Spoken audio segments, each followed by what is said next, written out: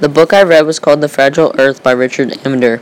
This nonfiction book was about the Earth evolving over time, starting in the solar system, to life becoming made on the surface. It briefly talks about the evolution of life and how living creatures were created, including humans and how they thrived. It stresses the huge accidental Big Bang and leading into the creation of dinosaurs and mammals. This book also talks about the delicate lifestyle of human beings, where we depend on all natural processes and development of all organisms, including plants and animals. It brings up the question about being able to survive the environmental crisis that our generation and other generations after us have to live with. These environmental crises include global warming, deforestation, depletion of the ozone, overpopulations, and toxic pollution to the biosphere. If our society doesn't take all of these issues into consideration, they will creep up on us and ruin life as we know it. The conclusions of this book explains how these all connect and say that humans can't survive if we isolate ourselves or ignore the protection and diversity of our ecosystems. So this book is really called The Fragile Earth because of the fact that our lives are so fragile, and we humans ourselves can be the cause of the destruction of the earth and other natural processes. These issues do affect my life in a general way, which includes everyone else as well. This is because we keep treating the earth badly and don't care about it. Then the generations after us will suffer from our mistakes. The author uses evidence that is convincing from observation and also factual coming from science and statistics. He takes quotes from Charles Darwin in the beginning of the book when it talks about the evolution of our population and other creatures. He uses scientific facts about the weather and how tsunamis or earthquakes are created because of tectonic plates. With his factual evidence, he is very passionate and earnest with the way he presents the information. He really tries to get his point across, but in a slow way, by being calm and knowledgeable on what he's talking about, even if it's really important or extremely dangerous for the future. In this story, told from the beginning of time to the present, there are a lot of long-term negative consequences that are raised about different types of pollution and overpopulation of our countries. It is sort of frightening that humans are getting close to the carrying capacity of where we live.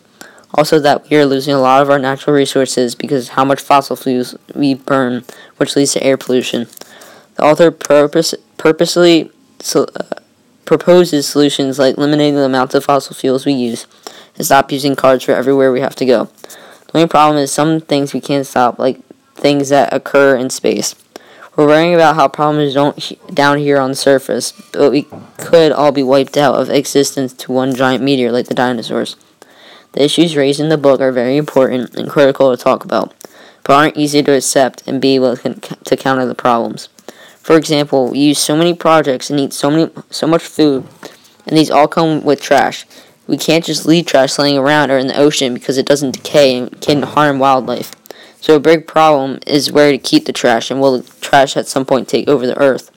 It's a very important and frustrating issue that needs to be countered but isn't easy to do. The content in this book has everything to do with the 9th grade curriculum because it brings up all or most of the problems that are occurring in our everyday lives, which we can really connect to in our own lives.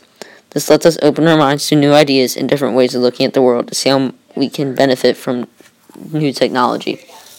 One specific passage in the book that was very interesting and kind of scary to me was when it talked about the cycles of life and how death is part of the whole cycle. It states that the process of extinction and species loss is a normal part of life. Just like the dinosaurs who lived for millions of years are now extinct is the way humans will be in time. Then it says that humans have hastened the rate of species loss, causing serious consequences. This is very bad on our part that us humans are causing extinctions to different species quicker than expected to be. Reading this book has brought in my thought process on certain things like lessening of space, resources, food, and wildlife. I thought about these before, but not like this. I feel like it's not okay that we're using so many resources, and I think we take too much advantage of the space we are given on the earth, and are so selfish and don't think about the wildlife that also lives here. At the same time, I don't know what we could do to fix these issues. Also, I think the uses of natural resources are getting very low in supply, but the way we use them are for very useful and smartly made products that actually keep us alive and healthy. So I think this book is a very good book to read, and I would recommend this to any age or person willing to broaden their view on the earth itself. I'm glad I picked this book to read, and I definitely benefited from it.